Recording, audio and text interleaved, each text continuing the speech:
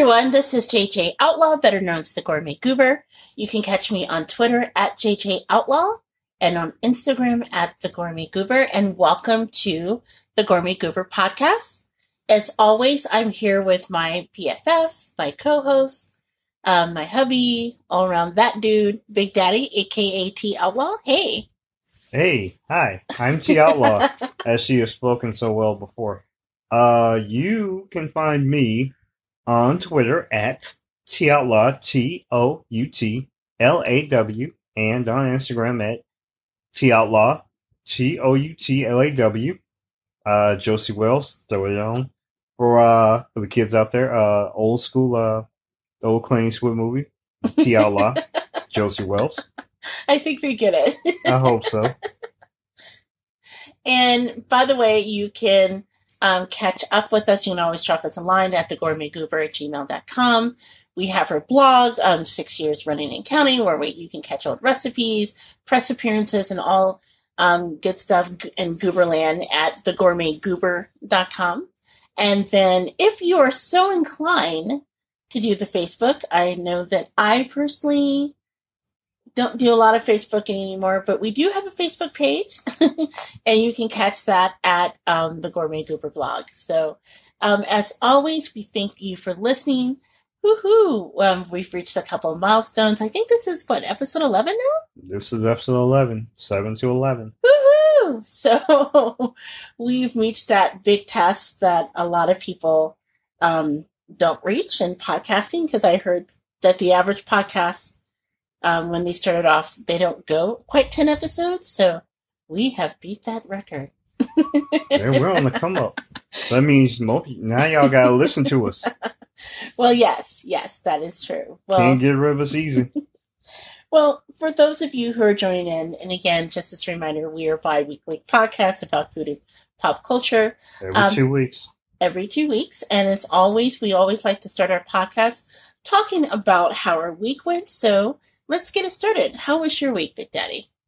For the most part, I would like to believe that my week was positive, or the last 2 weeks.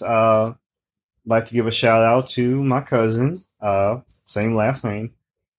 He basically became a married man. Woohoo! Yes. He was on the come up, so thus he was already on the come up. He was already like an established star. This man can play a hell of a round of golf. He's also a golf pro and a representative of the First Tee program. Big shout out to him. He and his new wife, Jaleesa, are, for the most part, they are celebrating their time. And it was really great to see a lot of family and a lot of friends. But most importantly, just good to see, another brother, join the fraternity of Schenkel Brothers. Schenkel Brothers, okay. Yeah. Wow, you make marriage seem like it's all that amazing like that. Oh, yeah, it's all fun and games. First thing I told him on the thing, just do what she says, dude. Yeah, he did put that in. That's right. Well, it was a beautiful wedding, though, and I'm really glad that they invited us. It was a gorgeous outdoor wedding, and we had a chance to reconnect with a lot of family members. I just wish Stephen and Jaleesa all the best, and thank him for making us a part of their special day. If you follow me on Instagram, I have this really amazing close-up picture of when they cut the cake. But yeah, it was a beautiful time, and so we're just really grateful to be a part of that. I was a huge fan. I also this week got a chance to partake of very large quantities of food. Yes. Yes, we had a nice little time for Restaurant Month. We indulged in the great menagerie that is Fogo de Chão. Fogo de Chão. We did the Brazilian steak. And for our listeners out there who's not familiar with Fogo de Chão, can you explain it? Fogo de Chão is a death by meat, but no. Yes. It is a Brazilian steakhouse, and I don't have all the details. All I know is I've been to maybe Brazilian steakhouses maybe like 5-6 times, and I almost have to starve myself from the beginning. Like, for the most part, you partake of a traditional dinner, but as opposed to coming in and getting up a couple of courses. You walk in and they very much offer you a a nice little buffet area with salads and breads and partake of the nice stuff, the greenery. But like if you were real truly a carnivore, what happens is you say, okay, listen, I might partake a little bit of that. They're gonna stick some. They have a great little thing with plantains and whatever, and like mashed potatoes, And but for polenta. and polenta. But for the Polenta's most good. part, yeah, what's gonna happen is you're saying, all right, I come for the meat, and what happens is it's kind of like getting all the meat you can get.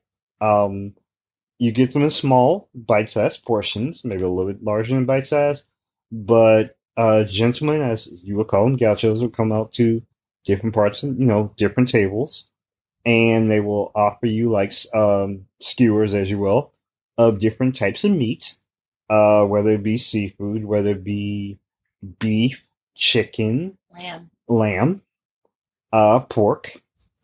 You get to partake of different quantities and little bits, and you keep going. And the thing is, you can either say you want this at this moment, or you could refuse it for the moment.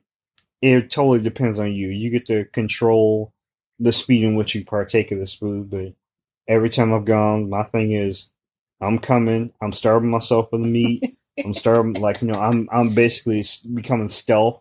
Every time I go, for some reason, I seem to like walk half a mile or a mile just to get there because I have come to become a conditioned athlete to this. It's not a sport. It is not a competition. No, it's not. But it's only a competition amongst myself how much I can partake of. And I outdo myself every time. But then you I pay for suffer. Yes. Yes, there is such a thing that we invented, on our blog. It's called the meat sweats. Oh, no, we didn't invent that, but meat sweats is a thing. I invented my own meat sweats, damn it. That's when you eat way too much meat and then it's like coming out of your pores. It's coming out of your pores. You're sweating. You're just dripping. You're like, okay, literally, as my wife has stated, there's a certain point where you just like look at me and you're like, all right, I'm out. No, I can't do it. Nah, bro, I tried. Meat just will not go down anymore. And it's everything he says and more. I mean, it's a wonderful experience. When you go to Fogo de Chao, just piggybacking off of that and segueing into my week, it's kind of crazy because what they do is you get like this little chip, right? This little circular card. Yes. And one side of the card is red, it means stop, and the other side of the card is green, which means go. So what happens is, of course, you can hit that buffet. Big Daddy had nothing to do with that buffet that night. At one point, I came in with a plan because the last time I went to Fogo de Chao, I just went straight meat. And at one point, my body was physically repelling meat to the point where I remember having a fork of lamb and taking it to my mouth. And it was like two magnets repelling against each other. My body's like, no, sis. No, you've reached capacity. You are not getting this in your mouth. You are done. So what happens is when your little chip is turned to green, the grouchos, like you said, come to the table. They'll offer you like these huge skewers of meat. They'll ask you like what cut of meat you want, and they will go ahead and slice it for you, and everyone gets their set of tongues so you can put it on your plate.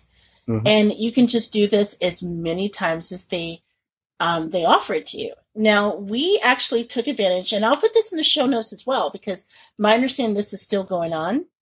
Fogo de Chao, like I said, is an experience. You just don't go and leisurely eat at Fogo de Chao. Now, every time I've gone to a Brazilian steakhouse, it at least takes 2 hours just to get served and to sample everything and to get dinner. And so I think we were there for over 2 hours last night. And you can imagine, because of a lot of the specialty cuts of meat, because they a lot of it is specially prepared meats like they do in Brazil. So they have a cut of meat called the picanha, which I'll talk about later in the podcast, which is amazing. Yeah. But they have other special cuts of meats as well. The whole idea is that you can eat as much or as little as you want throughout the process. Definitely don't bring your, little quiet Sally eating girlfriend, because she's just going to bring down the show. There's nothing vegetarian about it. I mean, there's veggies, there's a whole little table she can partake of, but That's just not where you go. She's just getting in the way of your carnivorous expedition.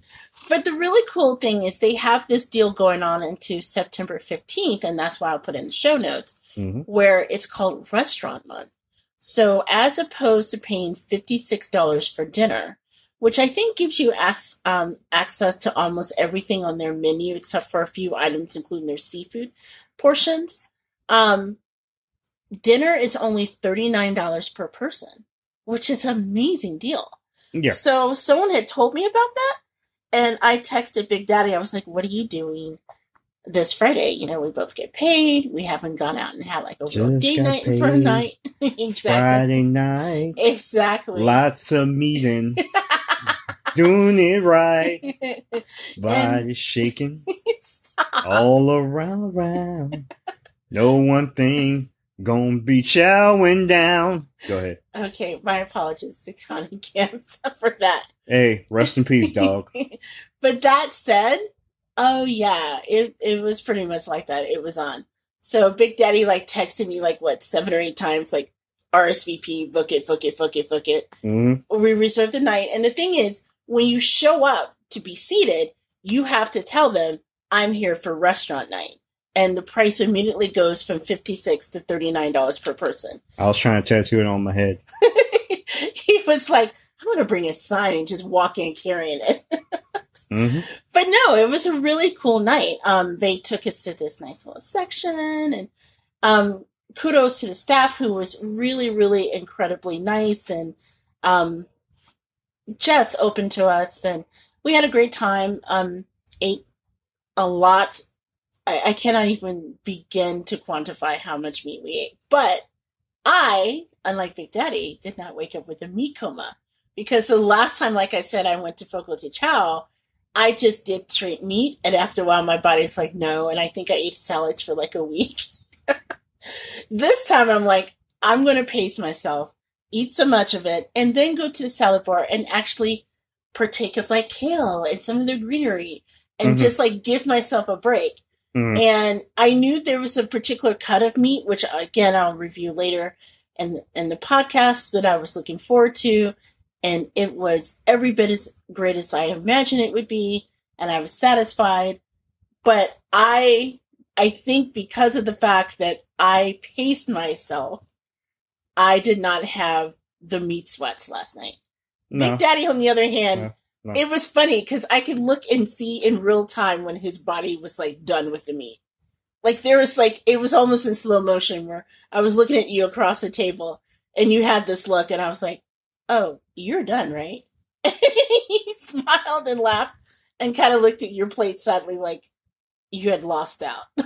Yeah, and the war of man versus food. Brother versus food. Bruh, man. Food won. But you know what? I give you credit because you did put in the old college try. And to be fair, you did choose to eat some other meat. Like I said, they had side dishes they bring to your table, including this really delicious mashed potato. They have bananas or plantains. But the polenta, I'm a huge polenta fan. So they had these little strips of fried polenta that was topped with Parmesan cheese. It was really, really delicious. So I hit the polenta pretty hard too, I admit that. But yeah, you come for the meat and you're not disappointed. Like I said, it's not something you want to go for if you're like the Impossible Burger. I'm sorry, there's no Impossible meat they bring you. Yeah. But it's impossible for them to bring Impossible meat to you. I had to put in work. Yes. You basically don't come in just casually. You have to have an appetite. But It's worth it. And if you want to take advantage of it, like I said, I'll put in on the show notes. I did check before we recorded this evening. It looks like their deal for restaurant night, restaurant month, is through September 15th, where again, the dinner is normally $56 per person at most of their locations across the country.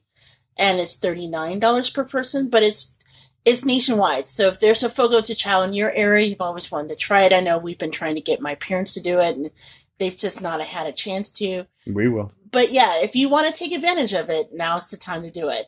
And you don't get access to all the meat. I think there's just 4 cuts we were denied. And I think, if I'm not mistaken, it was the ribeye, the beef ribs, the lamb. It was the lamb chops, but they did have lamb steak, which was just as good. Mm. And do you remember what the 4th one was? I thought it was a seafood. Well, yeah, the seafood as well. But I think there was another cut of meat that we were not able to get. That's okay. It was inconsequential. Trust me, you do not miss it. You will just, if you're a carnivore, this is something you have to do at least once in your life. Yeah. And so that was definitely one of the highlights of my week. Another highlight of my week, because it's just been a crazy week, I turned in 4 grant applications, you guys, in like one day. It was insane, the amount of like stuff that I had to do this week. Mama bringing home the money. Yes. Outside of that, my company had a get together on Friday. So before I went to Fogo de Chao, I actually had Friday off, and we met at this really cool place that I'll also put the details for in the notes as well. This place called Punch Bowl Social. It's in Chicago and the Fulton Market District. And it's like this retro place that you can go play bowling. There's darts. When you walk in, it's hilarious. There's like a row of like washing machines, like an old style 50s laundromat. What? Yeah, it's pretty crazy. But the cool thing is they also have karaoke. And it's not like open karaoke. What it is you get a closed room. Kind of like if you've ever seen like karaoke in some of the Asian restaurants where they have like the closed room and everyone's singing together. That's what we did.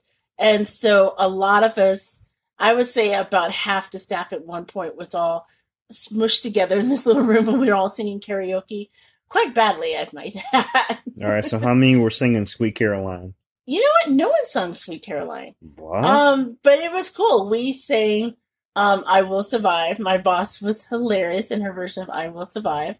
I sang Walk Like an Egyptian with one of my coworkers. We both did the P-Funk One Nation Under group, which apparently is like the longest song ever. At one point, we're just like, dude, how many musical interludes is in this song? My thing is, okay, wait a minute. I'm a little concerned about it because I'm like, well, maybe not concerned because it is a very long song, but it doesn't have a whole lot of lyrics in it. Yeah, as we found out. Okay. But it was one there that you could sing. But no, it was a great time, and it was an opportunity to see some of my coworkers in a slightly different light. So shout out to the great people at Punch Bowl Social for hosting us. It was been really, funny if they called it Ice Cream Social. No. That'd been cute.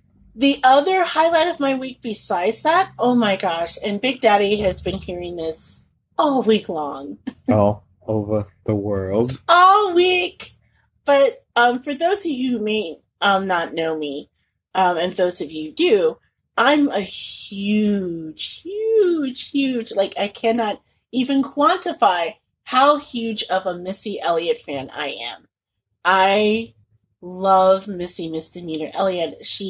And if you don't know who she is, she's a rapper, she's a producer, she writes. I mean, name an artist from the 90s, and odds are Missy has done music for them or with them. Yeah. I'm talking about Sierra, I'm talking about Diddy, I'm talking about Janet Jackson. She's done a lot of great music with Timbaland. Yeah, my favorite thing about Misdemeanor is the fact that in the 90s she was actually in 2 huge female anthems. Ladies' Night. Oh, yeah. Yeah. And also Moulin Rouge. Oh, that's right. She was part of the Moulin Rouge group. Yes. Yeah. Like I said, if you name like a song back then, Missy had her hand in it somewhere. You ain't gonna be having me up in here just singing hooks. Exactly. Would I look like Patti LaBelle or somebody? So this week was all about Missy Elliott. First of all, she dropped this really great mini album that's called Iconology, which if you have like, Apple Music, Tidal, it's basically streaming anywhere. Spotify. I listen to it on Amazon Music. Um, they have like 7 tracks I think on it, including the track that she debuted with called "Throw It Back," and it is every bit an old school groove. It took me back in the day. I cannot recommend this album enough. But then on top of that, this week the MTV VMAs. I don't think they even call them the Video Music Awards anymore. I think they just call them the VMAs, which is hilarious because as we know, they don't play videos. They don't do video on MTV. music very often. Yeah. But we were around long enough to know, we remember that was actually a thing. So they still keep the VMA awards for those old school cats who are wondering about that. They just want to, like, we're going to call it the VMAs because we want to be, like, hip. Exactly. Okay. All right, stay relevant that way. But every year they give away what's known as the Michael Jackson Vanguard Award. And this year's award winner, long overdue, I say decades overdue, was Missy Misdemeanor Elliott. I can't wait for her, like, to get a Kennedy Center honor. She needs it. Seriously. Yeah. She is amazing. She's a national treasure. So, she performed at the VMAs, and if you haven't seen her performance, please go to YouTube. You have my permission to pause our podcast.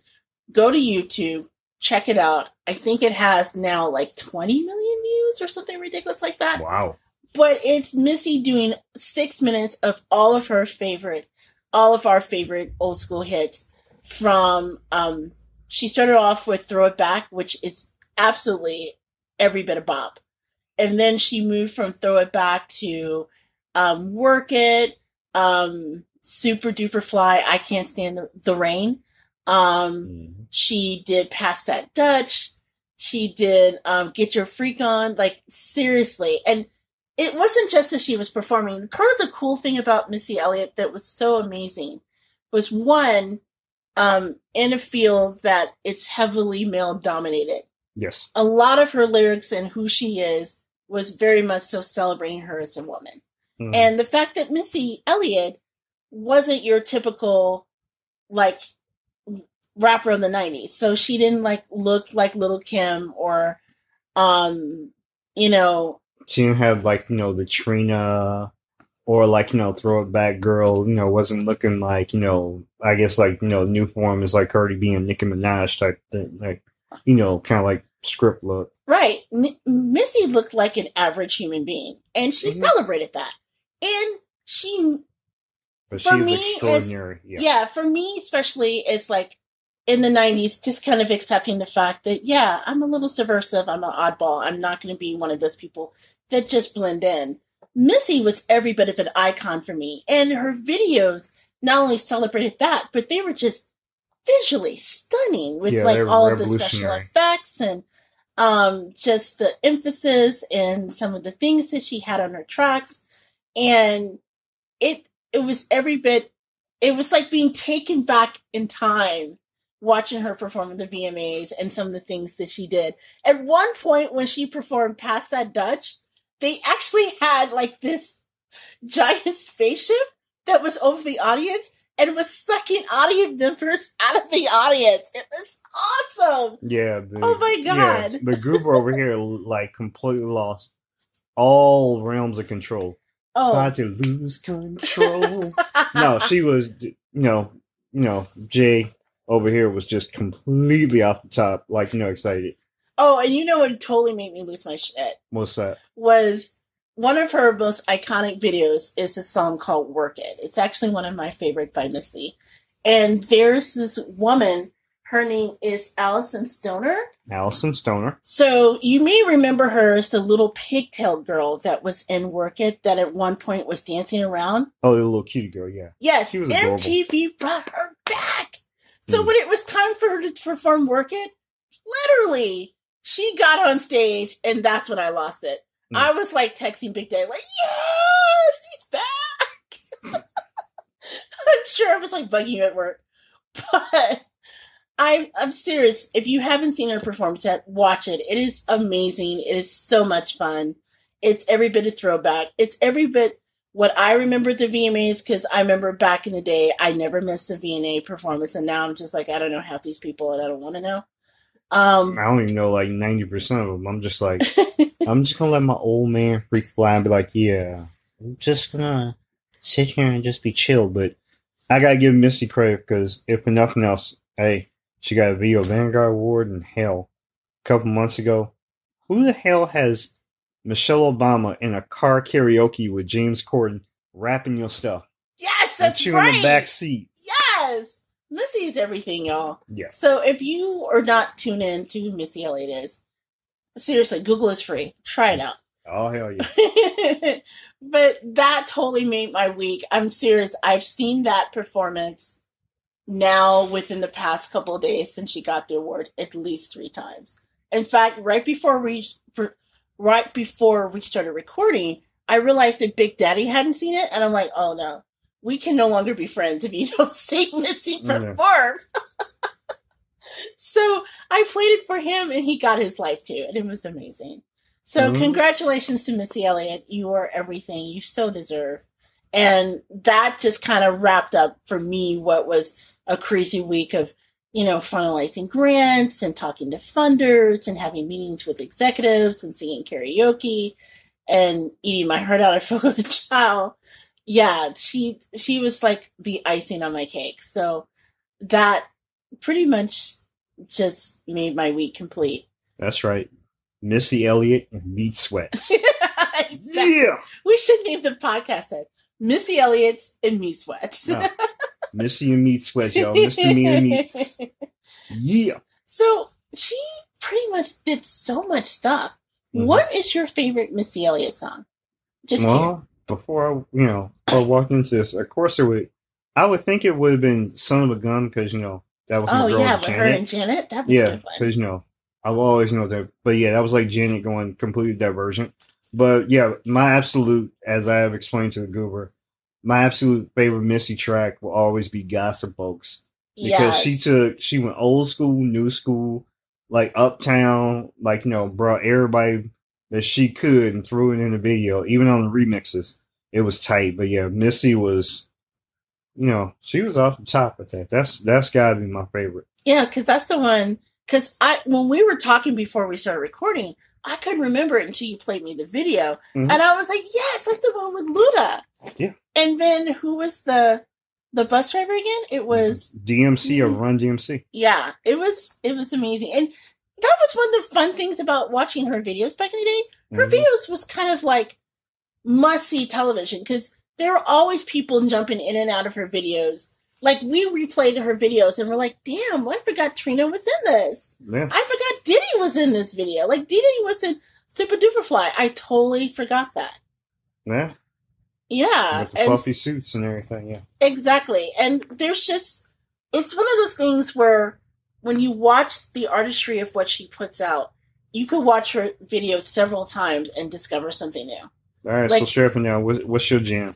Oh my gosh. Well, my jam is, is Get Your Freak On. Okay. I love Get Your Freak On. Get you. I have been in cars with people and have lost my shit when Get Your Freak On. And I've stunned people because they're like, I didn't know you had that in you. Yes. Like that one line where she's like, is that your chick? Yes. I scream it out every time I hear it on the radio. I love that line. I know.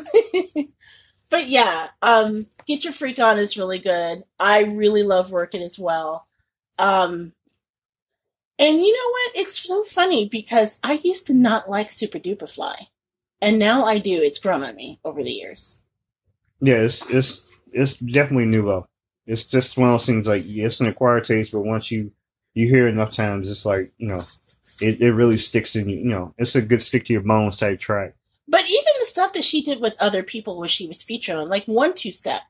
Like Sierra's 1-2 Step. People forget that Missy's like a major part of that.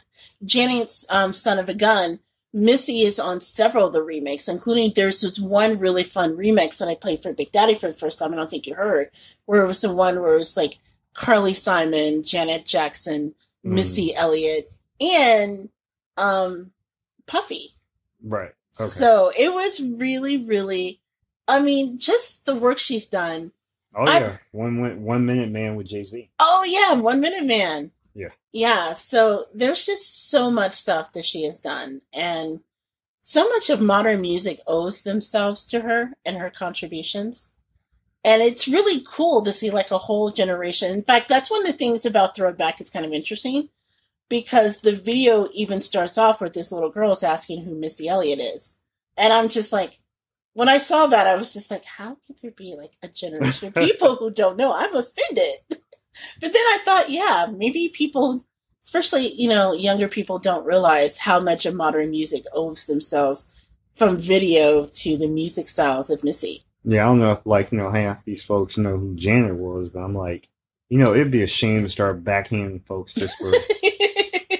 It's like disrespecting the queen. Before Beyonce, there was Janet, But yeah, misdemeanor, like Missy Elliott, when she started off doing these tracks with Timbaland, it was blowing up all over the place. And now she's basically coming to her own as a vanguard, as a marker for how to establish art on, video.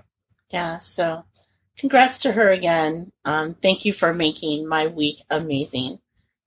Please check out our performance in the VMAs. Since we're talking about the VMAs as well, if you happen to Google or go on YouTube and check out our performance, the other thing that made me smile is I'm a huge Lizzo fan, and Lizzo performed 2 of her biggest hits, Truth Hurts and Good as Hell, on the VMAs. And that was the other thing I showed you. Yeah. And even Big Daddy, who's not like a modern music fan, I think we've talked about it jokingly that your taste in music stopped around 2006. Exactly. Everything just kind of fell off. I'm like, if you want to bring me some 21 Savage or some Kendrick Lamar, I'll listen to it, but at the same time, Kendrick everything that I bombed out. I played the yeah, I'm the cool with him soundtrack. and everything, yeah. Knowing him and Chance and whatever. It's all great and all, but basically, if I'm, if you ask me what's in my headphones, it started before, 2006 and earlier.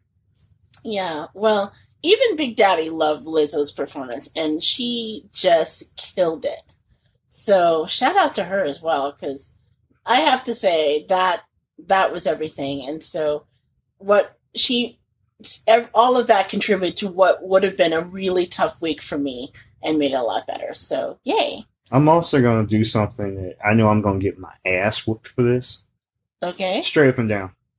I mean, after seeing, the VMA performance and whatever, it was like, she made a lot of girls feel very good about themselves. And, I like to see positive role models and whatever. And she just has this energy. I know she's come from a deep background, listened to a couple of different podcasts or different interviews with her, and she's done really great things. It's just one of those things where, watching a VMA performance, did give me life.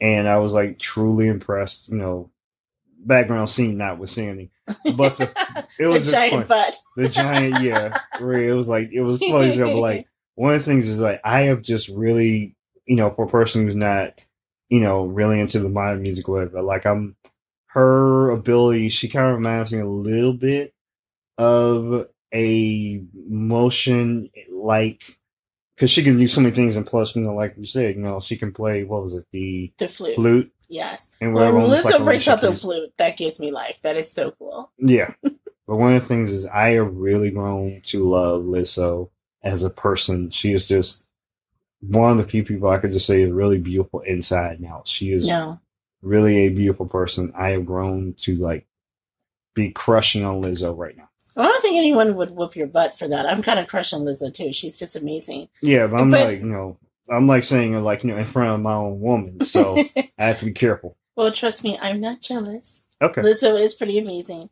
And you're right, she's really fun in interviews. In fact, if you watch the VMAs on YouTube, while you're there, check out her interview that she did with Trevor Noah as part of The Daily Show. Okay. It was really a fun and jovial time. She's having a great time with it, so loved it. So this wraps up the segment of how our week went. We're going to take a quick break before moving on into the pop culture section. And this one's a little shorter, and I apologize for those of you listening and noticed this segment's a little bit shorter than normal, but that's because we wanted to really dig in. We're going to dig in. We're going to dig in. We're going to bring our napkins and really talk about the juiciness that was Chicken War 2019. Dun, dun, dun. Exactly. Boom, boom, boom. So we're going to break it down in our next segment about who won, who lost, the desperation that some people have experienced trying to get their hands on Popeye's chicken sandwich, and give our thoughts on who truly is the best. Yeah, we're going to get extra crispy with it. Exactly. So we'll talk about all that and more in our pop culture segment, What's Eating Us, coming up next. But we'll take a short break right now. And you're listening to the Gourmet Goober. We'll be right back. Zippy, zippy, zippy. Hi, I'm Carrie. And I'm Emily. And we're the hosts of A Dark Cup of History, a spin-off series to our regular podcast, A Nice Cup of History, where we dive headfirst into the weird and paranormal aspects of the world we all live in. If you want to know your woman in red from your woman in white, or precautions to take against demonic dolls, and just where to go to find Black Shuck on a moonlit night, why not give us a listen? Together we talk about the dark, creepy, and downright terrifying parts of our history and folklore, as well as what you should do if you ever encounter any of them. Interested? Come and find us on Buzzsprout, Apple iTunes, Spotify, Stitcher, Pandora, iHeartRadio, and pretty much anywhere else you'll get your podcasts. So turn on the lights, grab a blanket and some rock salt, and let's get dark. Hello, everyone. Welcome back to the Gourmet Goober podcast. This is JJ Outlaw, and I'm here with my co-host and hubby, Big Daddy, and we are talking about what we love about pop culture this week, and the segment that we like to call What's Eating Us. Before we went on break, you guys may have heard us wax nostalgically for Missy Elliott and her contributions to music, and how her new album Iconology kind of really made my week. The other thing, before we dive really into the chicken war of 2019, I'm sorry, war. That just makes me laugh every time I think about the Great Chicken War. Yeah, it's like, what did I say? Like, it was like Chicken Endgame? Exactly, it was like Chicken Endgame, exactly. Yeah. And where Thanos snapped his fingers and all the Popeye's chicken. Yeah, I was wondering what, in the previous podcast, like, when Thanos was, up in that bowl, like at the point of Endgame, like, when the Avengers showed up and whacked him, You really thought he was making gumbo. That's what you said. My original thought was he was making gumbo, but... Nah, with the snack, he was making all the chicken disappear. That's right.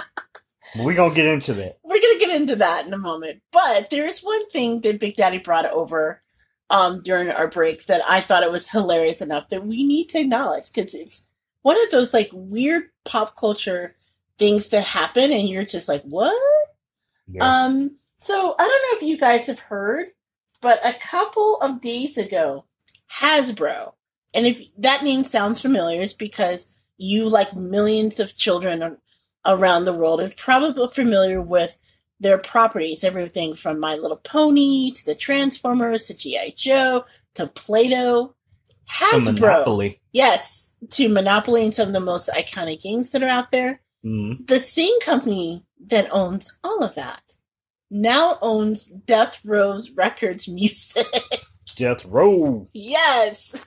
Yeah, that Death Row Records. That Death Row Records. So, you may have heard that there was a deal that was signed at the end of August where Hasbro paid $4 billion to obtain the assets of a company that's called Entertainment One. And if parents out there who are listening know Entertainment One, that's probably because your kid is watching that popular British show on PBS called Peppa Pig. The ornery little pig. Yes. Oh my God. First of all, we don't have children. We've talked about this before, but I have friends who have children and they absolutely hate Peppa Pig. They think Peppa is the devil because Peppa is rude as hell. And to point that out, I never really realized that until I was watching one of my favorite shows on Showtime, Desus and Mero, where they were talking. What was it? Peppa was asking this person about whistling.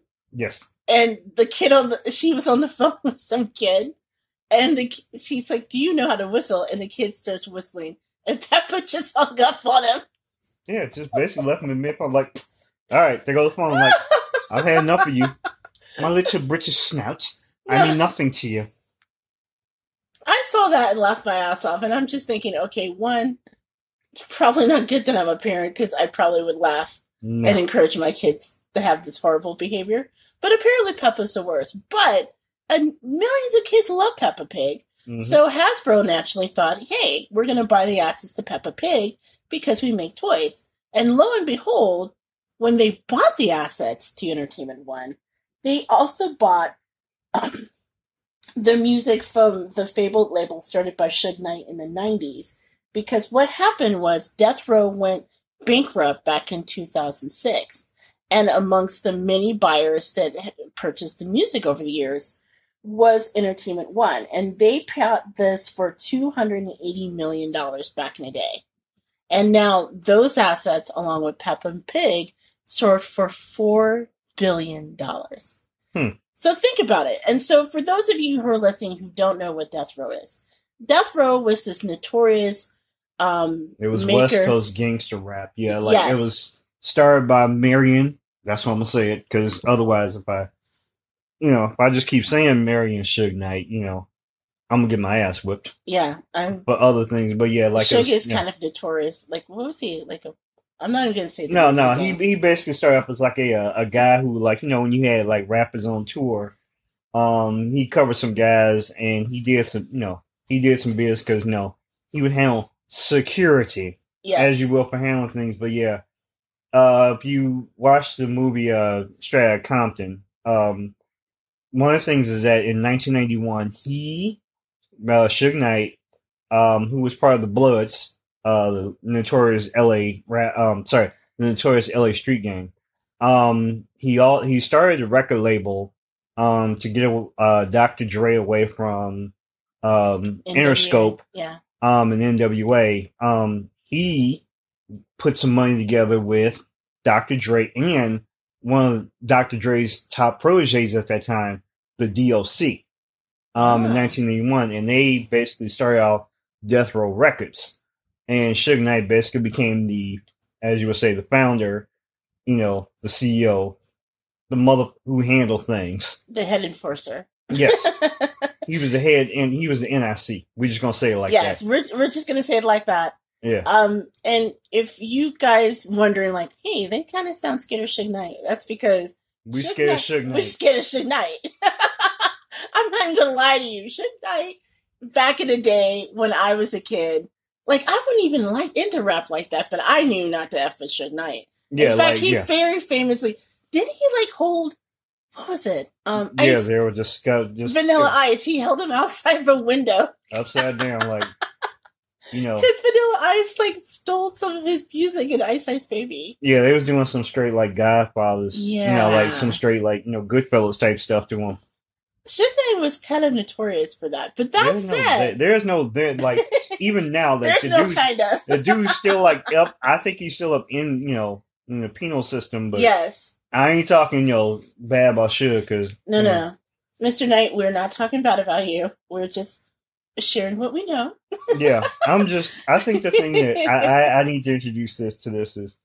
What's funny about this is, when I was trying to do my little look on this, one, we dealing with Hasbro, which, as you said, had, the Transformers and G.I. Joe, My Mr. Little Potato Pony, Head. Mr. Potato Head, and Monopoly and whatever, is basically went into business under the same corporate umbrella as Death Row, which also had Warren G, Nate Dogg, Snoop, the Great Tupac, and of course with Dre, but also there was some other people that were under the Death Row umbrella that I was just like, wait a minute. And they were short stints. Trust me, some of them were one record, type deals, or at least they just basically didn't do good albums, and should just shut that off real quick. But we got some names in here, and this is funny because you have to bear with me. This is Wikipedia. Okay. But we talking about dudes from of course you had the DLC, and you had him, but remember with Snoop, he did a bid before he got in with No Limit and Master P, but so of course Snoop on there. But there was also some cats on here, you remember? I'm sorry, cats and females. Remember the Lady of Rage? I rock rough and stuff with my Afro puffs. Yeah, Lady of Rage was part of the Row. Yeah, she did time with the Row. Okay. Okay, but you also had people, for a minute, there was actually an album with Lisa Left Eye Lopez. There was a dude, like, remember, like, back with, like, I think it was, I don't think you may have known, like, K Solo.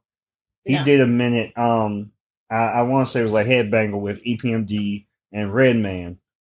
But also, one of the things that intrigued me was, like, there was actually a deal, you remember, like, when MC Hammer tried to go hard? Oh, yeah. And he was running with, like, did like a song or two with, like, with Pac and whatever. Was that the Pumps and a Bump song? I think this was, like, Pumps and a Bump and, like, kind of maybe a little bit after that for a minute. That was hilarious, because I'm like, dude, you're not hardcore. You have a Saturday morning cartoon called Hammerman. That's right. No one believes that. But yeah, I didn't know that was the case as well. So, yeah. So, I've just... Obviously, we're going to talk about the Great Chicken War, but it was enough where we were talking about it since we're already in a musical vein, talking about Missy, and I'm just like, dude, Mr. Potato Head and Pac. That's right. Together.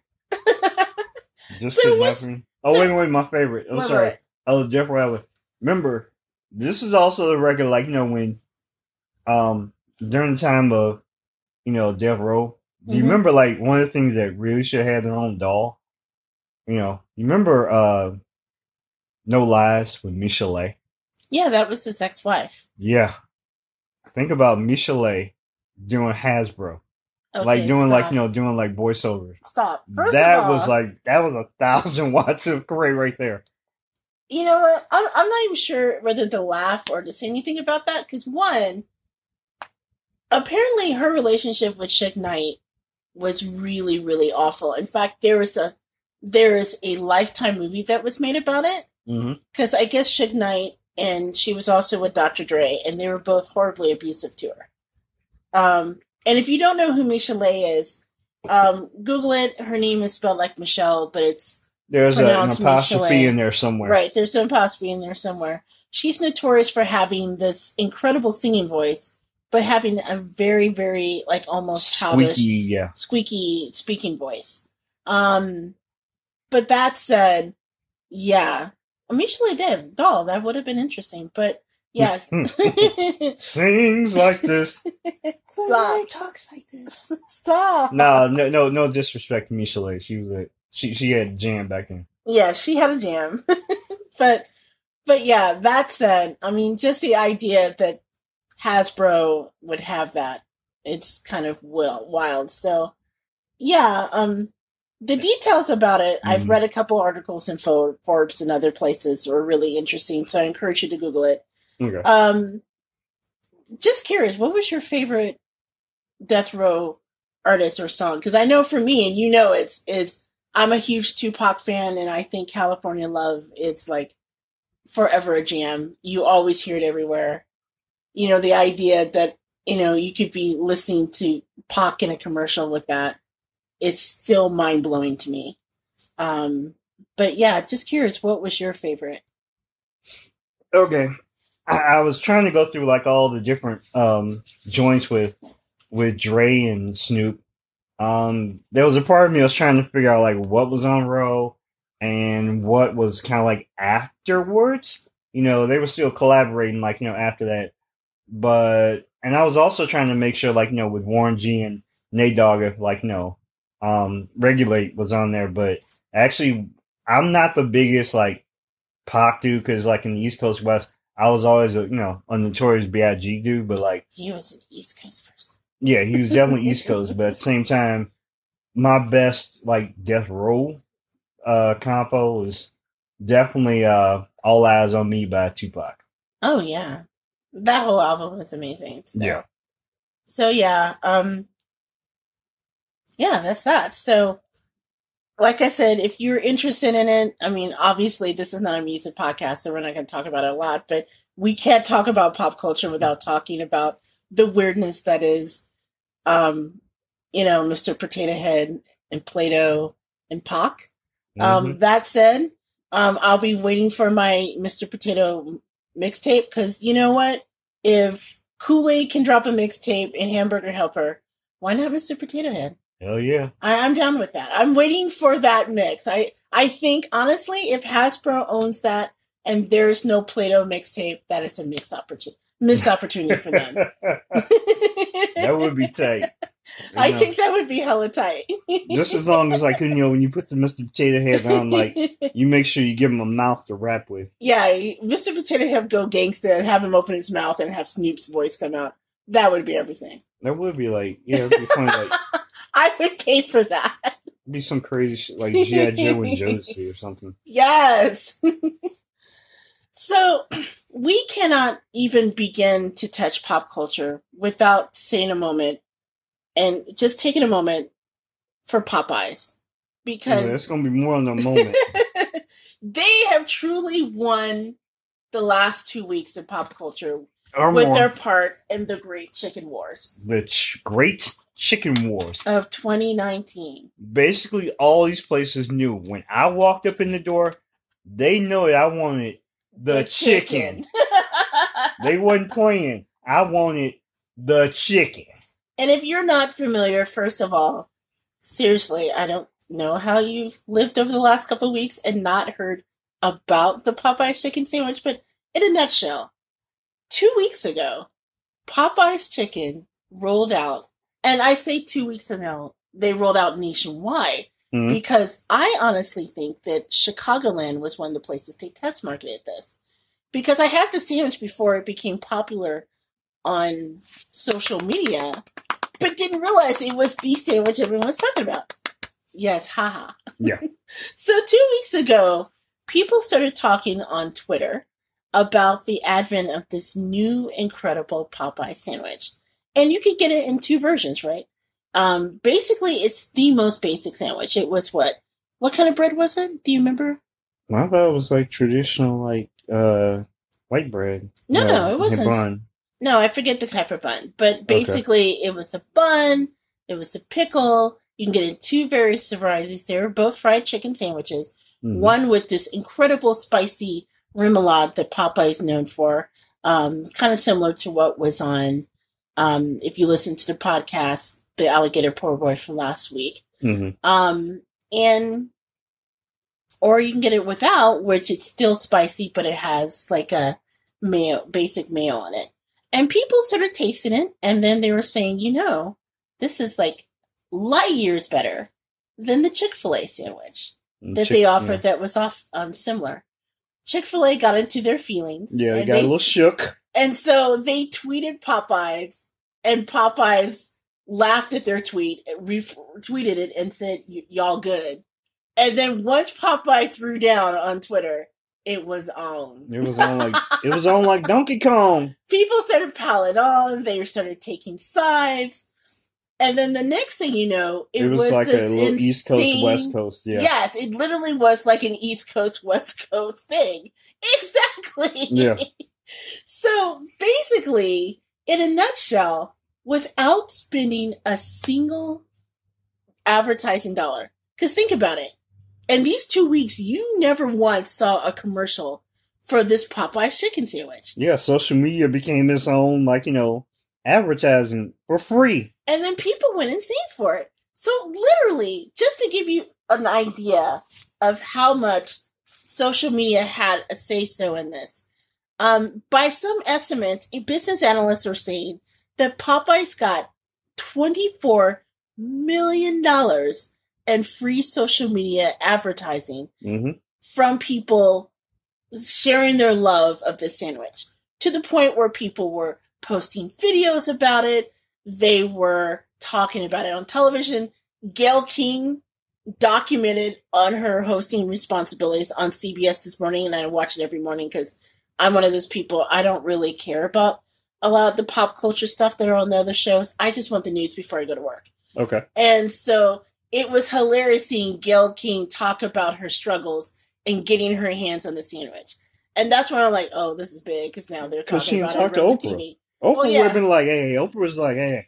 Oprah probably had her own Popeyes franchise in her place. She probably got it from Magic Johnson. She was like, Magic. I don't know why she didn't call Oprah. Oprah had that sandwich. Oprah was probably like, I deem this sandwich okay. Yeah.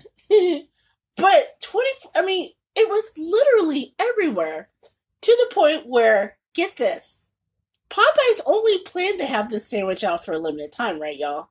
It was only supposed to be an initial 7-week run.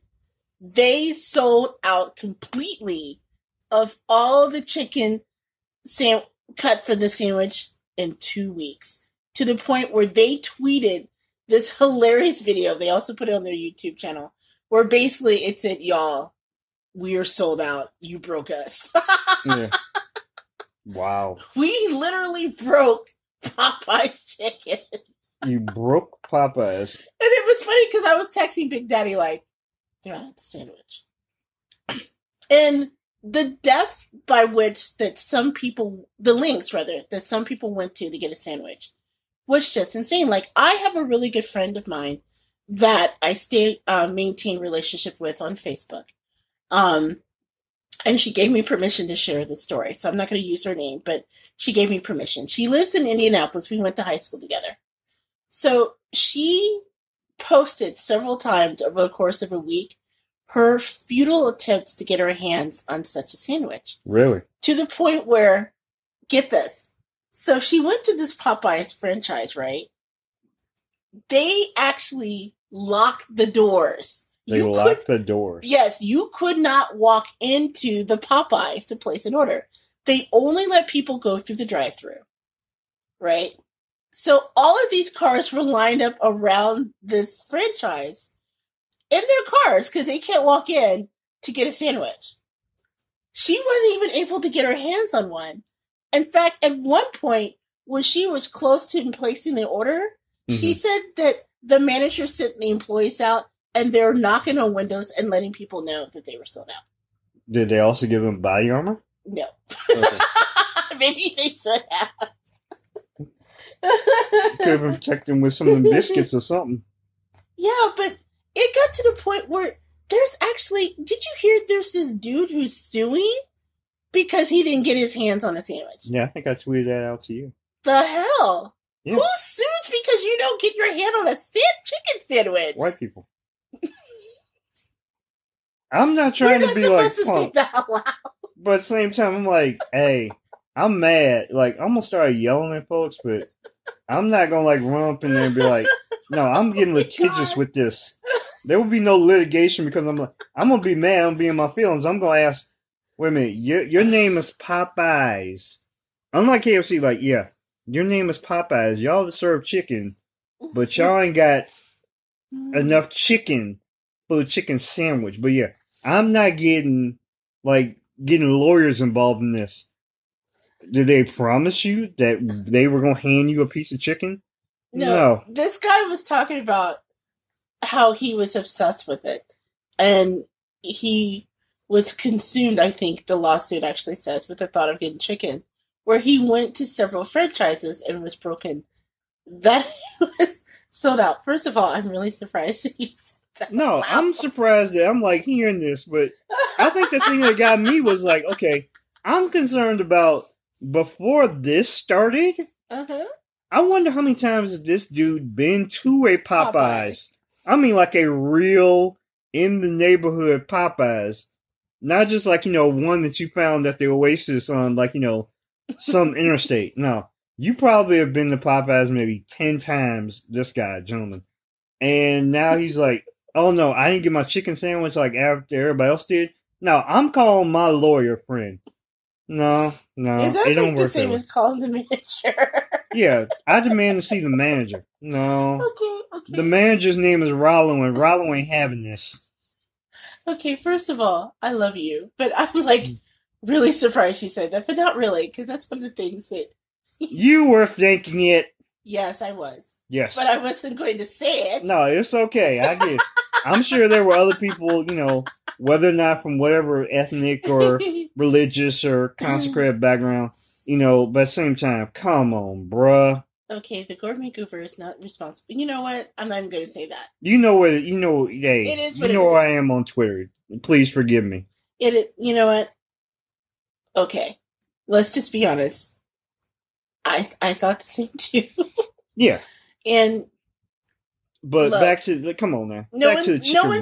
No one sues for missing out on the chicken. And yes, the hilarious part was that other restaurants couldn't let this be between Popeyes and Chick-fil-A. No. So other restaurants tried to jump in the fray. That's so, right. like, The other Avengers decided to show up Yes. at that moment. So Oh, it's goodness. kind of like going back to the Avengers, that scene in Wakanda where they all show up and they decide to fight. Yes, everybody jumped in this, and it was like, wait a minute. There was like 1 or 2 people, Popeyes, KFC, who were kind of like quiet for a while. No, KFC didn't say anything. Yo, that's right. Okay. KFC, But they had Wendy's- other problems. But Wendy's famously tweeted, in fact, there was this hilarious tweet back and forth where Wendy's was like making fun of them. And then Popeyes referred to their biscuits and say, hey, someone must have had one of our biscuits because you're thirsty for attention. Wow. And then Wendy's tweeted back, so you admit your food is dry. And I was like, oh, snap. Oh, It's popping now between Popeyes and Wendy's on social media. But then, oh my God. Damn shame you have to go hoorah on Wendy's. I know. Just Wendy's late at night, like looking outside before they leave. Yeah, all of a sudden, like, waiting for the Popeyes people to come get them. that's right. They're going to wake up, and for some reason, like, the little redhead, like, logo is going to have a little change on it. The funny thing was, oh my God. And then Boston Market. Boston Market. Why did you see? Y'all could have just sat there and ate your food. Y'all could have really been quiet. The But no. Taylor Swift of, I don't know, of cuisine, fast food cuisine, as you will. It's not even fast. Yes, Boston Market, that place. I know I'm not getting sponsorship from Boston Market, but We're never getting sponsorship from Boston Market. Although Yeah. we did pick up a new sponsor that we'll roll out next week. okay. But assuredly, it will not be Boston Market. Yeah, Boston Market, I'm so But sorry. but- Boston Market decided to say, I don't know why they tweeted something to the effect of, I don't really know why everyone's talking about chicken sandwiches. Let's talk about our mac and cheese. then- Okay, then I tweeted something nasty back about their mac and cheese being basic, because it is. Their mac and cheese is basic as fuck. It's really... Their mac and cheese is like good mac and cheese if you're used to the powdered cheese kind. Mm-hmm. So it's really it's bad. like long back mac and cheese. It is not good mac and cheese, not at all. Are you saying this is quite basic? You're saying it's quite simple, as you will. Their mac and cheese, literally. If you guys have ever, who's listening, have ever had the Velveeta mac and cheese, it's literally Velveeta mac and cheese. But What's it's wrong made with like that weird cheese. It's not Velveeta. It's like cheese food. no. Okay. Powdered cheese food. No. Have you ever gone to like? I'm not a mac Have and you ever cheese gone eater, to so- a sporting event? No. Okay.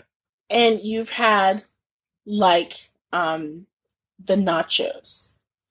And you know how the nacho cheese is not really cheesy. It's like that weird, like buttery, like cheese. Gelatinous looking. Yes. That's how Boston Market's mac and cheese is. It's covered with that, minus the jalapenos. It is not very good. And I was just like, you could have just stayed out of this. So you're saying the jalapenos would have helped it? The jalapenos could have really helped it. Okay. And then Shake Shack decided, like, well, everyone knows that we have the real.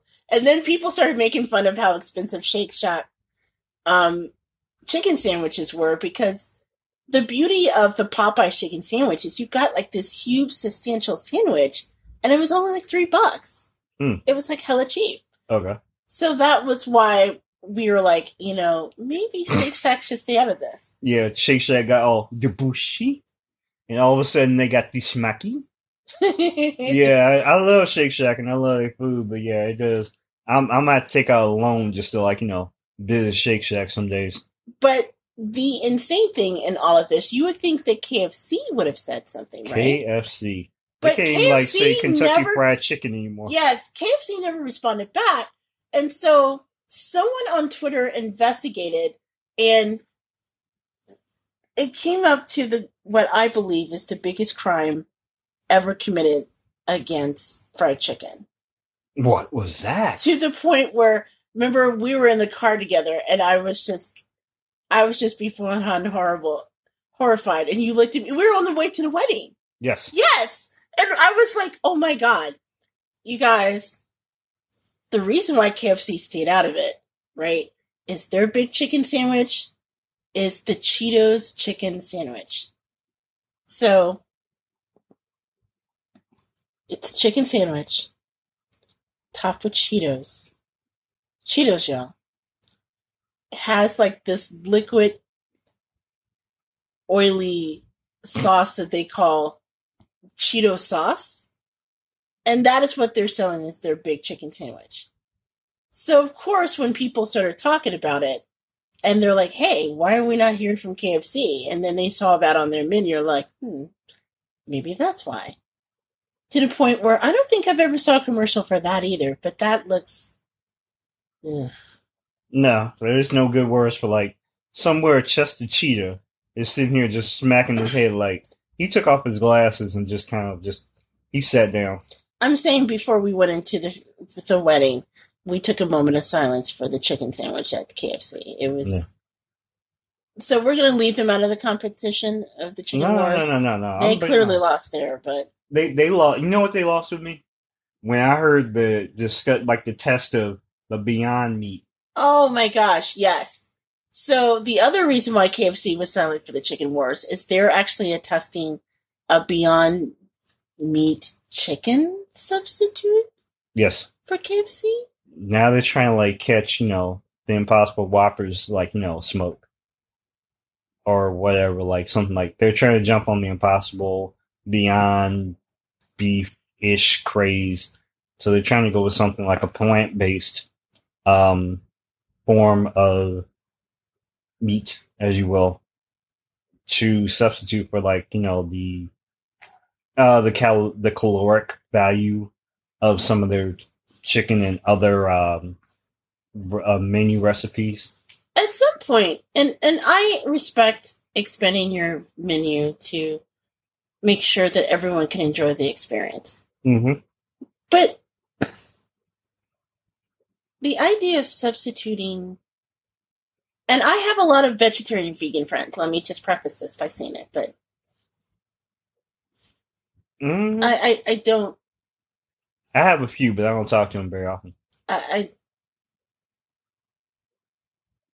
That is. I respect their choices, but at the same time, yeah. No. I can only do so much. But literally, the word chicken is in your name. Yes. Kentucky Fried Chicken. I was so the idea of having like fake chicken at a chicken place is a little disturbing to me, but that's neither here nor there. Yeah, I don't care if you throw it in like, I don't care if you throw in like, some nachos with some Beyond Meat or whatever, like, as a sub item or whatever, but at a certain point, if I show up and I ask for chicken and you show up and you give me something that's called Beyond Chicken, then I'm going to be beyond upset. I just can't, I'm sorry, I just can't get down with that. Like, I don't like being fooled. Or like, even if I knew that was there, I'm sorry, I'm a little nerved by that, but I mean, I'm wow. That was your entry into the chicken wars. They intentionally did that. It's almost like as if, how like Popeyes and Chick-fil-A and like, some of the other, as you will, were trying to jump in on like, this big Avengers thing. And then all of a sudden it's like, it was almost as if like, some of the other ones who tried to jump in were like, my wife has this running joke about the affirmative action or like, the smaller end of the Super Friends. Oh yeah, the affirmative the affirmative action of Super. Okay.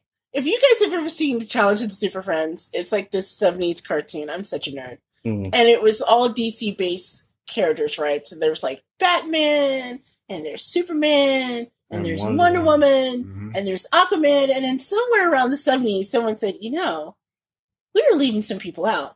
So that's what I call the affirmative action Super Friends, where they really didn't do anything. Like, you never see episodes that are built around, like, Apache Chief and Black Vulcan and, oh my gosh, there was an Asian. It wasn't the Wonder Twins, was it? No. It wasn't the Wonder Twins.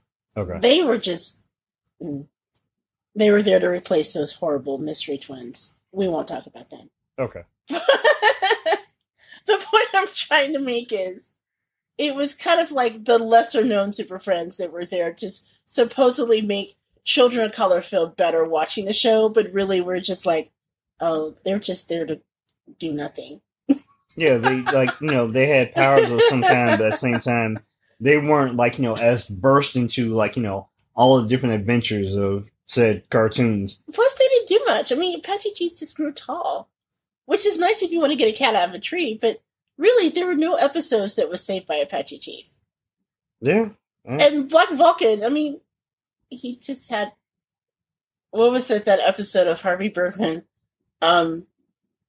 Attorney at Law, where they were making fun of how these characters were just used for nothing more than just a cheap trick to get kids to watch in the 70s? Yeah. And he famously said, yeah, what's your superpower? I just have 1,000 bolts of lightning in my pants. That was that. 1,000 bolts of lightning in my pants. Oh, yeah, baby. So I think what this is playing through the Chicken Wars is you're saying that there were two major titans that were fighting, Chick-fil-A and Popeyes. And then they had the lesser-known Super Friends trying to get in there and get their shine. Is that it? That's right. They wanted their little piece of the action. All of a sudden, they try to jump in. All of a sudden, they get smacked down. Yeah. Don't jump in the battle royale if you ain't, got a dog in the fight. Yeah, so clearly KFC is like the Aquaman. That's not the cool Aquaman that's Jason Momoa. We're talking the sad Aquaman that they used to make fun of in Entourage. Yeah. But that's the thing, you had all these different places that could have, jumped in this, kind of like churches. Yeah, you didn't hear from churches. Yeah. There were a bunch of different, restaurants that, that make pretty decent chicken, as well. That were, they were either in it or not in it, or they were just kind of like, well, we're going to dip our toe in. No, if you in it, you in it. But if you ain't, just sit back and relax and just let people, the different regions enjoy your chicken. One restaurant that we did hear from that made some noise on social media during this, and this is actually a real restaurant. Crazy name. It's actually called Shucking and Jiving. Shucking and Jiving. Yes, Shucking and Jiving. It, believe it or not, is a restaurant that is known for soul food. It's a Miami-based restaurant. Miami. Miami. And they posted, while Chick-fil-A and Popeyes are fighting, they don't want the smoke, and they posted pictures of their own sandwich. And then, of course, that brought a whole new listing on social media, going in on them, because, dude, your name is Shucking and Jiving. That's not really a positive name. That's right. You can't. Why don't you call it Steph and Fetch It? Oh my god. Yeah. Where, as soon as you showed me the commercial on, was it on YouTube? Yes. Whatever. The first thing I was like, my favorite will always be, from Undercover Brother. Oh, General's Fried Chicken? Is butt kicking. General's Fried Chicken with the nappy pack. Not the nappy pack. Come Is on. that the one that came with the malt liquor? That's right. But was it Coke 45? Well, actually, it probably was, since it was... Yes, the General and Undercover Brother was played by Lando Calrissian himself. Billy D. Williams. Billy D. And I think he's contractually obligated anytime there's a malt liquor by him, it has to be Colt 45. That's right. Part of the nappy pack, because his chicken is the bomb. Oh, come on, baby. Okay, for those listeners who are listening and going, what the hell? This really went off this. Okay, first of all, it's chicken. Do yourself a favor. Mm-hmm. We talked about whether or not we're going to play the commercial on our podcast. We decided not to, but if you go to YouTube and look into, search for Shucking and Jiving, you will see this whole commercial that is, you just have to see to believe. Involves a singing waitress who just goes there and her singing, and yeah, it's quite interesting. It is quite interesting. And in reference to The General's Fried Chicken, there's also a really great parody film that we recommend called Undercover Brother, and it's kind of a parody of the 70s. You know what? We should have brought that up in a Blaxploitations film conversation we had last week. Yeah. Because in many respects, Undercover Brother would fall like Black Dynamite as being a really good parody. Yeah. But one of the characters in the movie is a general that's retiring, that's played by Billy D. Williams. And, there's all this great speculation. Is he going to run for president? Is he going to join the Senate? No. He decides to open up a stereotypical chicken joint. Yeah. With the catchiest theme song ever involving something called the Nappy Pack. And that's all I'm going to say. Yeah. So as opposed to, you're going like a couple different directions with it, but yeah, it's like you have someone who's kind of like a Colin Powell type, professionalism, but at the same time, they took little elements of, as you would say, KFC's Colonel and kind of threw it together and threw a little shucking and jabbing on that. And some malt liquor. And some malt liquor. Because, every parody of a fried chicken place needs malt liquor. That just kind of wraps it up. Yeah. Could have been St. Ives. I did college, and I did drink. Oh. I had some OE Don't and tell that story. I had some St. Ives, yeah. I had some OE too. You mixed it with something crazy. No, this isn't the one about the, it wasn't the Shampipple. No. The Shampipple. No, we're not having the Fred Sanford type. No. No, this was, no, that was my cousin wanted he wanted some malt liquor, but somehow we ended up mixing Hypnotic and actual Cristal champagne. Okay, that's horrifying. I never said we were bright then. No, you were not. And I'm glad you're still here to drinking that. Mm-hmm. So back to the Great Chicken Wars. Let me just say a disclosure, and I feel really bad because I know that there are a lot of listeners out there who wanted to get their hands on the chicken. And like I said, Popeye is sold out of the chicken completely, but they promise that they're going to bring it back soon. I like the McRib. I actually had, I got to have 2 chicken sandwiches at 2 separate times. 2 chicken sandwiches. Okay, I didn't eat them at the same time, but one time when I realized that this was all oh my God, this is like the chicken sandwich that I had before. Is it that sandwich? So I stopped by the Popeyes on Kenty, near where I work, and I had the spicy chicken sandwich, and it was everything. It was really dope, Mel. I mean, it was really hot and spicy and great pickles, and it was amazing. And it was a huge sandwich, right? You get a really substantial chicken breast with it. Yeah. And then a couple days later, when I started really picking up Steve online, I was like, oh, let me just... And it was one of those days that I had to go home because the internet was out of my office, and I had some things I needed to do at home. So on my drive home, in order to work from home and use my home's internet, I stopped by the local KFC, which oddly enough, there wasn't a crazy line.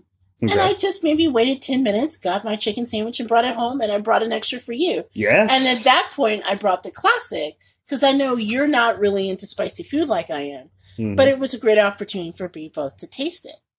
So that said, I can vouch for it.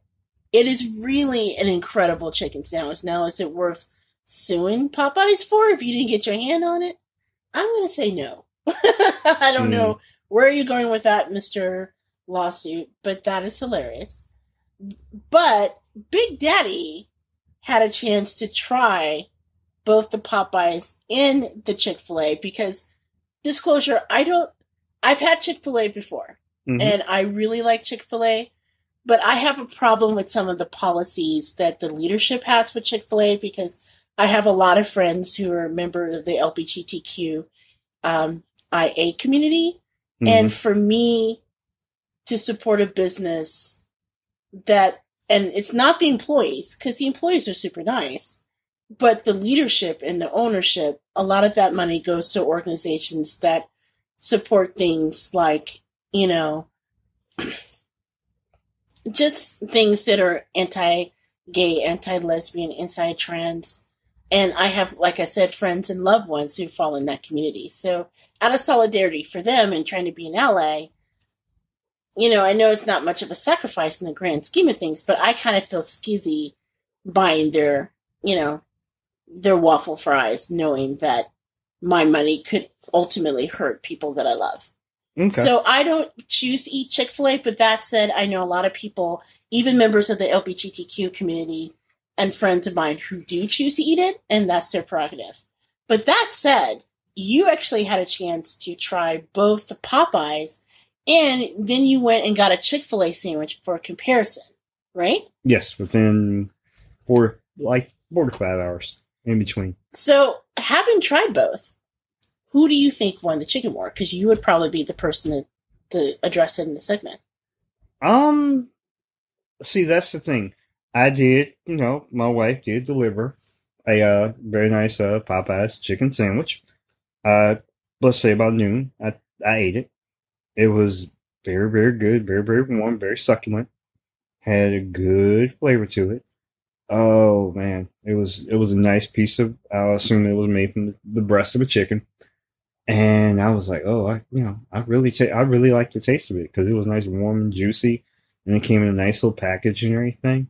And so I then hopped on a train, went to downtown Chicago, then went downstate and grabbed a Chick-fil-A sandwich with some waffle fries because, I'm a big fan of, the waffle fries, even if it is biggity chicken. But I'm like, okay, cool. So I went and I sat down in my office and I partook of the Chick-fil-A sandwich. And I'm willing to say Chick-fil-A had a really nice sandwich. It was very tasty, I do admit. I had to warm it up real quick in the microwave because it had been a little time. But honestly, I really believe that Popeyes outdid themselves and they stepped up the bar. Some of it was on the sauce, but some of it was on just the fact that Popeyes chicken, as you will, was just, when it's good and fresh and it has the right amount of crispiness to it, but also the fact that the interior meat was so nice and rich and succulent, as you will, a little bit more succulent and juicier than the Chick-fil-A, which is a little drier. I'm willing to say Popeyes was the winner, one. But two, I like to also harken back to, not so much for this one, but way back to when, remember I talked about the hack that I did with Popeyes with one of their, with the Philly cheesesteak sandwich? With the Philly cheesesteak sandwich from, Philly's Finest out of Chicago. Right. And then going to Popeyes and getting a chicken breast and ripping it up. And then putting it in your Philly steak. steak. Now, granted, I'm not sure how this chicken sandwich from Popeyes and trying to put that in a Philly cheesesteak would work, but right. Sometimes when you get a good fresh Popeyes batch of chicken, if you get a 2-piece or whatever, or some tenders, and they're fresh, and you really get a good succulent original batch, Popeyes is some damn good chicken, for a typical fast food area. I'm also intrigued by the fact that I realized something kind of funny when you were talking about it. I think in all the years I've been around and dealt with Popeyes, I have never been to a Popeyes drive-thru. Really? Yeah. I don't believe I have ever been in a Popeyes drive-thru window. You know what? I think I may have gone through once or twice when I was a child, because growing up back in the day, there was only one Popeyes in Indianapolis, and it was on 38th Street for a long time. Okay. So, and it was one of those, 38th Street is completely revitalized now. It's going through a transition. But back in the day, 38th Street, there were some sections that were known as questionable. And so, yeah, my parents, whenever we went to go to Popeyes, we would go through the drive-thru. Interesting. No, I never thought of that. No, and that's the thing. Okay, I will freely admit that, yes, when I was younger, that, when my mother got paid and whatever, she would go to the grocery store on a Friday. That, yeah, she went through, because one of the things growing up that I loved when I was a little kid was, I forgot exactly when they made them, but when Popeyes had these little nuggets. Oh yeah. When I was a little kid, she would go through the drive-thru and we would get these nuggets, and for some reason, like their nuggets, for some reason, at that point were spicy to me. But I did go through drive-thru again, but like since I was an adult, I've never gone through a Popeyes drive. Like I've always like done the walk-in. I guess the same thing for the most part could be say like very rarely have I ever gone through a KFC drive-thru. I like to like walk in and like actually see them put the chicken in the box because some places might be shady. But yeah, for the most part. To answer your question, yes, I would like to believe Popeyes won this, but Chick-fil-A does put out a good product. So, no, hold up. What did you feel like? If you partake in a Popeyes and then like Chick-fil-A. Well, the thing is, I've had Chick-fil-A before. Now, granted, I have not eaten Chick-fil-A in full disclosure in well over a year. It was just one of those personal commitments that I've made after talking with a good friend of mine, who explained, their thoughts on it. And after thinking about what they had to say, like I said, that was just my personal choice. And I'm not begrudging anyone for making that decision. Mm-hmm. And quite frankly, their waffle fries are the bomb. Let me just say that. That said, that Popeyes was a hell of a sandwich. So much so that I had two. So I harking back to earlier in the segment when I was talking about my friend who was stuck in the drive-thru. She's still mad. And I had to get her permission to like share her story because, I want to be respectful of her privacy. But at the same time, I felt like I had to tell her that I've actually had two of the sandwiches because she never got one before they sold out. You mad, bro? Stop. And I didn't want her to find out on the podcast like, oh, yeah. But that said, no, it is an incredible sandwich. Now, am I shocked that it took off the way it did on social media? I was shocked, yeah. Yes, and I'm sure Popeyes was shocked too, judging by their response. But that said, it was an amazing sandwich, and it was kind of something fun that everyone kind of got in on, the excitement of the saga of the chicken sandwich before it dropped out and disappeared. I hope that Popeyes doesn't wait too long in bringing it back so they can stay on that momentum because, hell, think about that. They sold out of 7 weeks worth of chicken in 2 weeks without airing a single commercial. They aired not one commercial about the chicken sandwich. Think about it. You didn't see it. Nothing from Chicken Annie at all. Yes. So I just think this is one of those brilliant pop culture foodie moments that's kind of all blended together, and it was hysterical. I'm glad that I was a part of it. You were part of the frenzy. I was part of the frenzy. I think the thing that was just funny to me is like I always had this thing about when I harken back to what's been going on with the chicken wars. All I think about is that that thing that when we saw George Wallace in Vegas when he was talking about the one thing you learn about is that chicken has got to be the only animal on Earth that doesn't live a natural death. Does not die of natural causes. So on behalf of all the chickens that met its maker during the chicken wars, we want to say we apologize for that. And you for can the apologize, but good. Yes, and for the Popeyes workers who we know was working around the clock and had to knock on the windows, we salute you too because obviously you guys are the real MVP. Yeah, but the Lord's work. We survived together as a nation the Great Chicken War, and considering all the other madness that is going on, the fact that we can come together over a chicken sandwich is actually pretty dope. I'm trying to figure out in my head, what's going to be the biggest thing upcoming, in the next, few weeks? Is it the chicken sandwich when it comes back?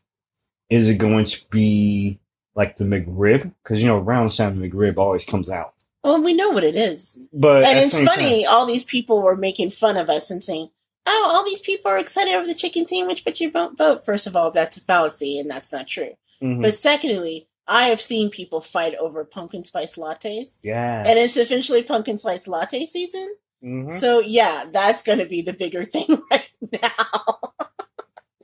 Let me just say, PSL is real. Just as real as Uggs. Yes. It's stressing in that culture. So, yeah, that's what's going to happen. Yeah. The pumpkin spice latte will win the war. Yes. We'll take everyone out, but yeah. I give, Popeyes love for trying. So we're going to take a break, and then we're going to close out talking as we always do with the best thing that we ate this week. Mm. And again, you're listening to the Gourmet Goober. We'll be right back. Hey,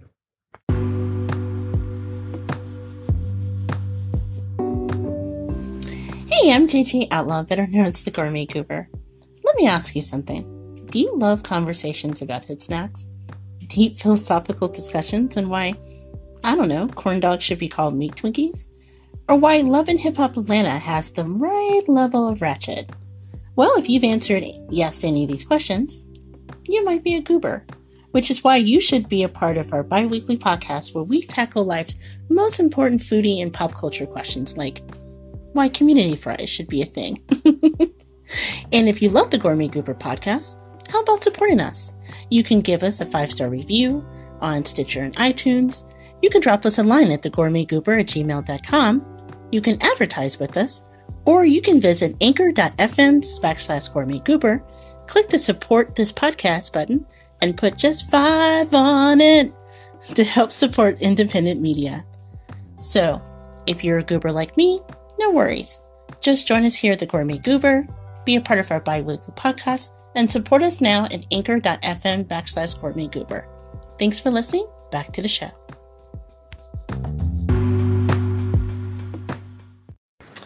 Hello, everyone. Welcome back to the Gourmet Goober podcast. This is JJ Outlaw, and as always, I'm here with my hubby and co-host, Big Daddy, aka T Outlaw. AKA that dude. And this is the part of the podcast where we usually wrap up every podcast talking about the best thing we ate this week. But before we do, there's one cool thing that I wanted to share with the audience. So earlier this summer, we had an opportunity to be interviewed for a podcast that is really amazing called The Chef's Table. It is hosted by a chef. He goes by the name Chef Salty Pork.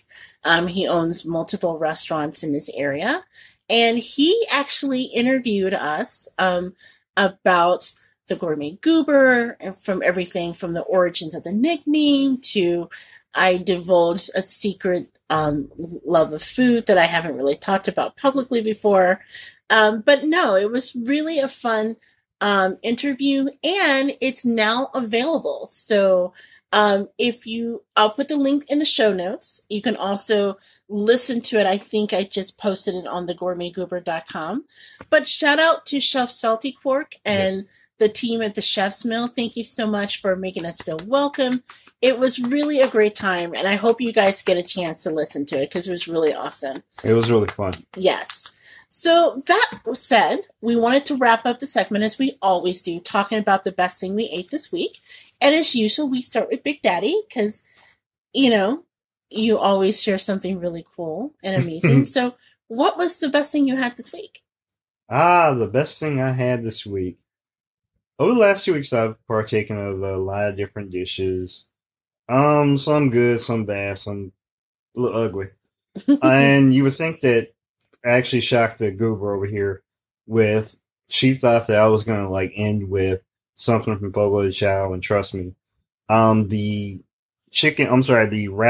bacon wrapped chicken and the bacon wrapped filet samples from the samples, as you will, from Fogo de Chao was absolutely wonderful. My favorite of these choices. But I went home style, and my choice for the best thing I ate this week actually came from the Gourmet Goober. Aww. Lord forbid. I still haven't gotten my gumbo, but the gumbo is coming, people. The gumbo is coming. The gumbo is coming, y'all. But yes, what I had this week was she asked her, or she had asked me, as you will, if there was something I haven't had in a while, not just randomly said, I haven't had chicken pot pie. And after a day or so, she obliged me, and she chopped up rotisserie chicken, and she put together some fresh vegetables and a fresh topping of, what was that? The topping. I can't think of it off the top of my head. You talking about the pie crust? I'm sorry, the pie crust, yes. Yeah. A nice fresh pie crust. And oh my God, She left that for me one day, and I think I tore through that thing in less than a day and a half. Oh my god! This chicken pot pie by the Gourmet Goober over here was just absolutely off the top. The best thing I ate this week because Aw. it was fresh, it was consistent, and it was one of those things that, when they say like, it's a, like a good meal, good home meal when like, even the next day, the leftovers, like it's almost better than the first because it's had time to kind of settle together. That was what made the best thing I ate this week the best because it was something I was yearning for. It harkened me back to like, some good old days. And I would like to give thanks and appreciation to my girl for hooking me up with a chicken pot pie that I absolutely loved. Aw, that's so sweet. And Now, thank you for sharing that. And you know what? Honestly, it's one of my favorite things in the world to make. Actually, it's so funny. When I started the blog years and years ago, I think it was like the second recipe I shared on the Gourmet Goober. So for those of you who aren't familiar with the blog, it started off as like a recipe diary. And then it became something else. Then eventually became the podcast. So what I'll do is I'll share the link to the pot pie. So I'll repost it on the blog and I'll share it in this link to it in the show notes. It is one of my favorite things to make, and it's one of those things that I've made it so many times over the years that I remember when I wrote the recipe down, it was actually kind of challenging because it's one of those things that you just make and you don't have a recipe for, you just know when it tastes right. And so I remember writing down the recipe like, oh snap, I need to like track how much butter I use and how much cream because this looks right and this is it. But yeah, that makes me feel good because it's one of my favorite things to make and I love making it for you because I know it makes you happy. So yay. Thank you. yeah, it was tight. Well, the best thing I have this week, and I had a lot of really good candidates for this week, but I'll have to say what I ate this week that was really, really amazing is at Fogo de Chão. Like I said, it's a Brazilian steakhouse, and it's known for several different types of food. And one of the things that they serve is something called a picanha, and it's basically beef, and it's very well seasoned, and it's prepared. It's a traditional Brazilian style beef dish. And you can it's not just beef either, because I think there's a pork picanha too, although they didn't come around with the pork picanha. But I know when I went to Fogo de Chão, I went with, like, look, I told Big Daddy, like, as soon as I have the picanha, I am done emotionally. Like, that's what I wanted. Yes. That was my goal. I ate it, and I was in instant nirvana to the point where Big Daddy was, like, staring at me. She was having it's enough. So good. It was like a Harry met Sally, like, at the table type moment. She was yes. like, I was starting to think like, okay, maybe I should have some of what she's having. It was so good and so well seasoned and so juicy, and I got my fill and then some. She caught her life. Yeah. And to the point where it was funny because I was eating it, and this is aging me clearly. Mm-hmm. Not that the Missy Elliott thing earlier didn't age me, but for those of you who grew up watching Hanna-Barbera cartoons, there's a character in the Quick Draw McDraw cartoons that I refer that's named Snuffles. Okay, and so Snuffles is a dog. Well, Quick Draw is a dog too, but Snuffles is a dog that Quick Draw uses to like track down like bad guys, and Snuffles will do it. But you have to give Snuffles like a treat, right? So there's this whole segment of the cartoon. It lasts for like 16 seconds or so. You give Snuffles a treat. He hugs himself. And then he floats down in nirvana from the ceiling. And Big Daddy's like, how are you feeling when you're eating this picanha? Because I just made this face. And I Googled it on my phone and I showed it to him like, I'm having a Snuffle moment right now in front of you. She's like all excited. She hugs like in the middle of a restaurant. She like gets excited. She hugs herself, and all of a sudden, I thought for a minute she was actually floating. no, the whole experience was amazing, and there were other great things they had too. Oh, excuse me, like their lamb steak was really good. Lamb. Their sirloin was really amazing. But Sirloin. their picana is so delicious. So if you're like a carnivore, you're a meat eater, you love beef, go to Fogo de Chao. Again, try the picana. It is incredible. Special mentions to a couple other things I had this week. One was... We don't do shout-outs. No, this actually deserves a shout-out. Okay. Because before I went to Fogo de Chao, like I said, I had that like outing with my coworkers, and they got us lunch too. And so one of the things I got at the Punch Bowl Social is they have something called a shrimp burger. Shrimp burger. Yes, so it's fried shrimp, lightly fried. It's not really heavy, and it's pickled red onions and lettuce and tomatoes, and it has like Old Bay mayonnaise. So it's mayonnaise and it's mixed with Old Bay. It comes with these incredible rosemary fries that are just to die for. They're very thin cut. They're fried crispy, and then they're seasoned with garlic, sea salt, and fresh rosemary. Like you can see the fresh rosemary on it. And these fries were next level good. Okay, wait a minute. Forget about shrimp burger. Let's talk more about these French fries here. Yes, the rosemary French fries were amazing. To be honest, I tried to bring you some home, and they didn't make it by the time you got to see me. But I'm hoping that you and I could try them again or recreate them ourselves, because they were just amazing fries. And the shrimp burger was next level great too. No. Once again, let's talk about these fries again. What do you want to know? No, I'm a big fan of different types of fries. I'm always looking for the best fries. No, they were really great. They were thin cut, so they're almost like shoestring cut, and like diameter. Okay. And thickness. And like I said, they were fried. So they were crispy, but they were not overdone. But yeah, the seasoning was just really simple, but really flavorful.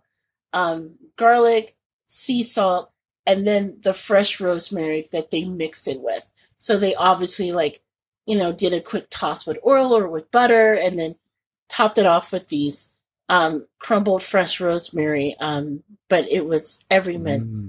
It was amazing. I would recommend, if you guys ever go to Punch Bowl Social, try the fries. Try the rosemary fries. Yeah. They are the best. Yeah, okay. The sandwich was really great too, but the fries was next level good. So was it when you had these fries, did you have, what was it, a snuffle moment or whatever? Yeah, I actually had close to a snuffles moment. Did you And I floated down, yes. Yeah. Okay, I just want to make sure that's going to be my new quality of different foods now. It's like, is there a snuffles moment? Yes. Okay. So again, shout out to the great people at Punch Bowl Social for having us, my job over there, and then the great people of Fogo de Chao. Don't forget that you can take advantage of Fogo de Chao's $39 meal price up until September 15th by using the word restaurant month, but you must use it before they sit you, and then that's kind of like their secret password. But it's worth it, and it's a great time. The password is Restaurant Month. Literally show up, you'd be like, "Hi, welcome to Restaurant Month." Exactly. It's like, "Hi, how many seats? No, Restaurant Month." Right before we walked in, Big Daddy's like, "Do you remember what you have to say?" Mm-hmm. Exactly. So, everyone, thank you so much for listening to the Gourmet Goober. As always, we welcome your feedback. You can email us at thegourmetgoober@gmail.com. And you can check in on us at thegourmetgoober.com. Goober. Restaurant Month. Thegourmetgoober.com. You can also RSVP. Find me on Twitter at JJ Outlaw and on Instagram at Gourmet Goober. And Big Daddy, where can they find you? Yeah, after you go through Restaurant Month. Exactly. Exactly.